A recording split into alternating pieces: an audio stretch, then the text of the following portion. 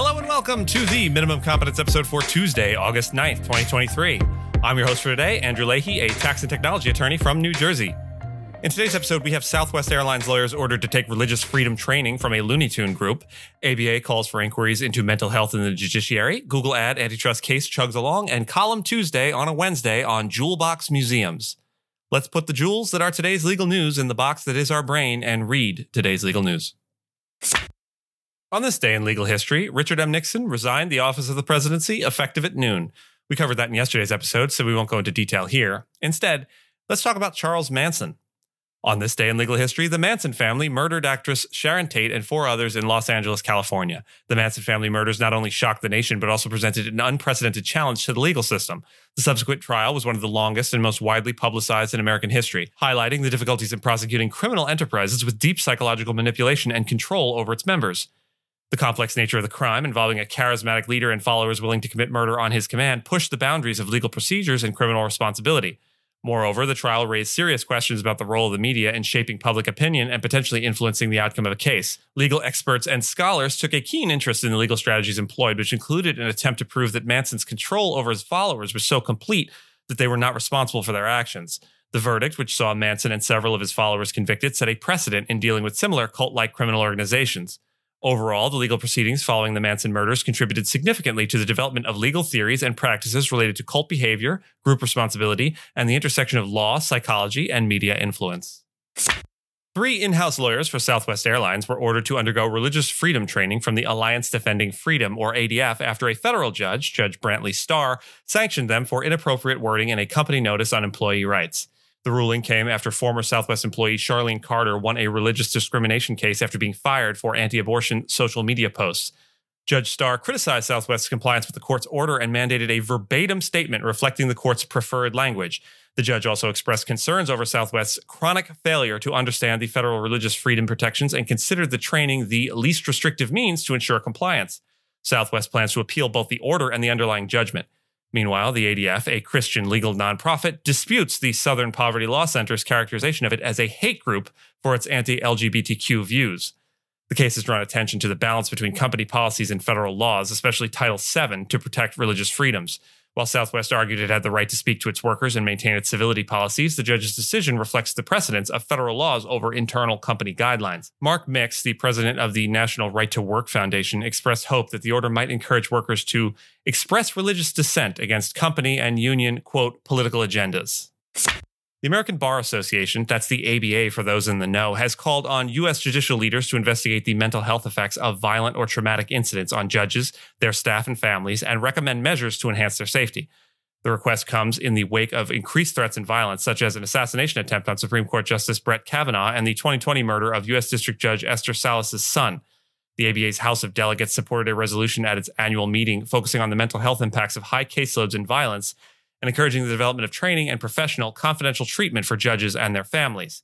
The resolution's report emphasized that existing legislation, such as the Daniel Anderl Judicial Security and Privacy Act, does not adequately address the whole threat spectrum or all victims.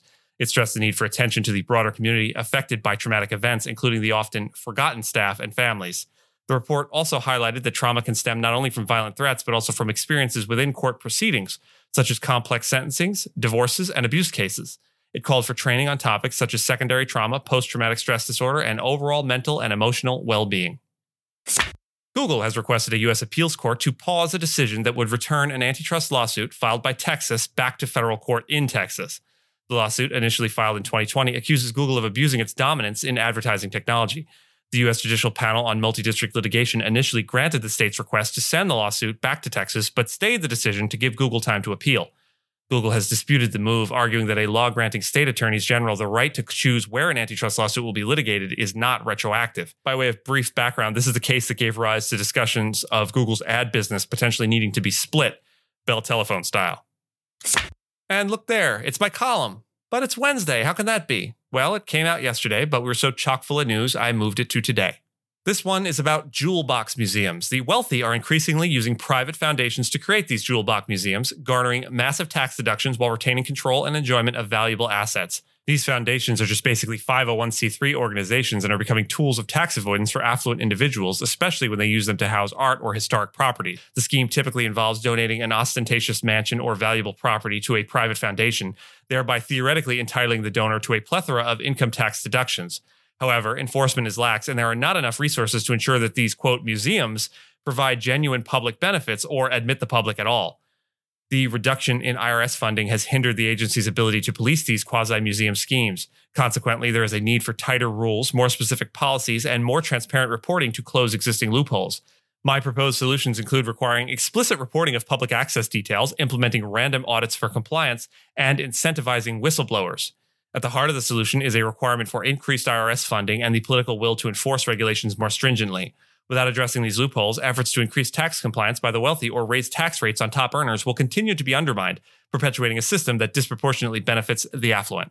And with that, I thank you so much for listening to Minimum Competence, your daily news podcast for lawyers. If you're looking for more than Minimum Competence, links to further reading on all the topics touched on today are in the show notes. If you have any questions or story suggestions, you can find us on Mastodon on the esq.social instance. I'm at Andrew, and my co-host Gina is at Gina. The views, thoughts, and opinions expressed in this podcast are those of the hosts and do not represent those of any organization we may be affiliated with. Nothing here should be construed as legal advice because it is not legal advice. Reviews go a long way towards helping new listeners find our show. If you have a moment, leave a rating or review on your podcast player. We'd appreciate it. And if you know someone that might be interested in a story we cover, consider sending them the episode.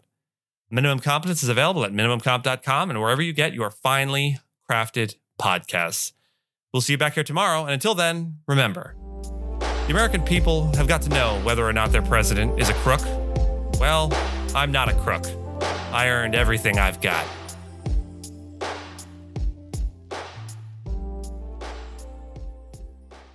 I want to say this to the television audience. I made my mistakes, but in all of my years of public life, I have never profited from public service. I've earned every cent. And in all of my years of public life, I have never obstructed justice. And I think, too, that I can say that in my years of public life, that I welcome this kind of examination because people have got to know whether or not their president is a crook. Well, I'm not a crook. I've earned everything I've got.